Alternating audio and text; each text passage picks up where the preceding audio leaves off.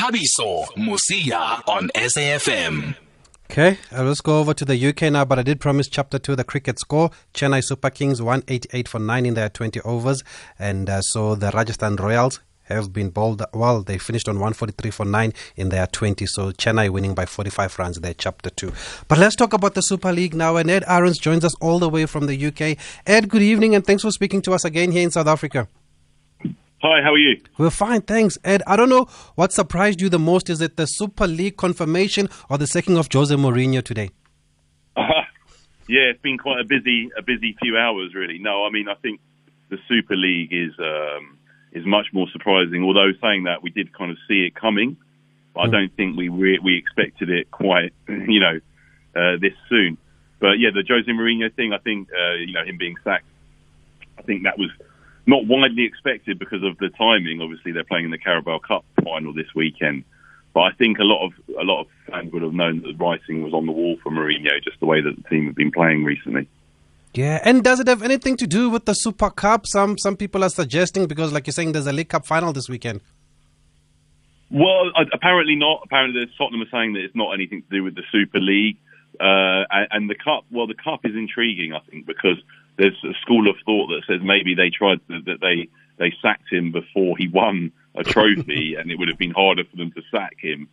Or I don't know, really. I mean, it's a really interesting question, but it's very ruthless, isn't it, from Tottenham to do that, considering they haven't won a trophy for so long, and they've got a good chance of. I know it's against City, but they've got a good chance of doing that at the weekend. So, it's it's really surprising. Let's look at the Super League now. For those not understanding it, what's the thinking? What's the idea behind this breakaway league? Okay, so I'm sure that most listeners will have heard this already, but 12 clubs have already agreed to sign up for this breakaway league, and it would be instead of the Champions League essentially, and it will take place in midweek with 20 teams, 2 divisions of 10 teams, 8 teams. We don't know who else is going to make up the rest of the teams, but everybody knows it's the 6 clubs from England: Arsenal, Tottenham, Chelsea from London, and then Manchester United, Manchester City, and Liverpool are the 6. And then the other 6 who have signed up are Real Madrid, Barcelona, Atletico Madrid, AC Milan, Inter Milan, and Juventus. So that's 12 signed and sealed, supposedly. But the big question is, I think, whether they're going to be allowed to continue to play in their domestic leagues as well as take part in this competition, because the suggestion is that they won't be allowed to do so. But I'm not so sure that that's going to actually happen. It's going to be very interesting. And I mean, it's all kind of still moving at the moment. There's statements flying around all day today and meetings going on. And so I think the full story is yet to emerge. Yeah. And what's the motivation behind the Super League? Or is it obvious? Is it just about money? Unfortunately, I think it is, yeah. I'm not being particularly cynical saying that either. And, even the clubs themselves have almost admitted, that supposedly they're going to get 3 billion euros each, I think, for joining for joining the Super League. And it's, especially given what's happened in the last year, it's perhaps an opportunity for them to do this. But as well as at the same time, they have a lot, these clubs have lost a lot of money in the last year as well.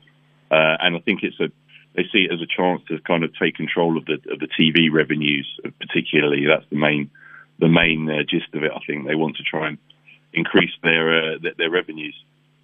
You've already touched on the reaction. How do you summarize the reaction from the English FA? What are they saying? Well, I think not just the FA, but everybody in England. I mean, it's really finding it hard to find anybody to say anything positive about this, especially from the fans' point of view. I mean, we've had everybody has come out against this. The Prime Minister, Boris Johnson, has spoken today about it and said, we're going to try and do everything they can to stop this. But actually, it seems like the government may be not necessarily powerless, because, obviously the government has a lot of power, but in this situation, there are not necessarily any rules that have been broken. And I think the government is desperately kind of looking into to see what they can do to stop this in its tracks, because it's a very unpopular move.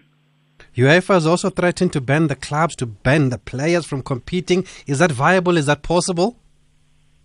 again, it's a bit of a grey area. I'm not really sure. It was suggested to me yesterday by an agent that was not feasible at all, and that it's not their jurisdiction. So I think actually the key to this, a lot of it might come down to FIFA and how FIFA views it. And yesterday they released a statement which wasn't exactly condemning it. It wasn't exactly supporting it either, but it was it's a very interesting situation with FIFA, how they will move on from this, because obviously there's a bigger power struggle perhaps going on in the background with FIFA versus UEFA. That's their main sort of rival. And perhaps FIFA would welcome this in a way, because it might give them a bit more control. Real Madrid, Chelsea and Man City are in the semi-finals of this season's Champions League. Could we see a situation where they get kicked out this season? Possibly. I really don't know. I mean, it's really strong. I don't know if you've seen the reaction of Alexander Sefer in the UEFA president. Yeah, he said it was a spit in the face to clubs and fans around Europe. So it's about as strong as you could say. So perhaps that could be a sanction that they introduce. But I mean, it's just a big mess, I think, at the moment, isn't it? Nobody knows what's going to happen. And what would it mean for the Champions League as we know it now, or as it will be expanded from 2024? Well, yeah, and that was the reason, I think, for the timing of the announcement last night, so late last night, was that UEFA has actually now announced their plans to reformat the Champions League slightly, as that was the direction that we all thought it was going to be headed in, and Andrea Agnelli, the Juventus president, was a key part in that reform, but he reneged overnight, and it's really interesting to see the reaction against him has been very strong as well, because he was really involved in all these reforms and then pulled out overnight, and now UEFA is kind of left up the creek really without a paddle. So it's quite interesting to see how that all comes out. Sure. Well, we'll try and keep in touch with you as we go along, Ed. But thank you just for giving us an update here in South Africa. You can imagine, of course, it's also received a lot of attention here in our country. So it is really fascinating what is going on here. Yeah, absolutely. Yeah, thanks very much for having me on. Thanks for speaking to us, Ed. And on Mourinho, there's somebody that had sent me a tweet about how much money he's made since he's been sacked, and saying that is probably the motivation of him leaving all these clubs. And by the way, there was somebody when we spoke to Arubi that remembered him from his days at Dynamos. Hey, they beat us yesterday. Me and Bosso, if you didn't know. Highlanders is my team.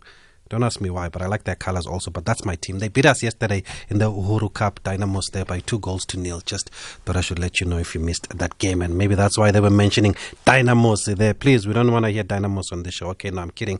Fair enough.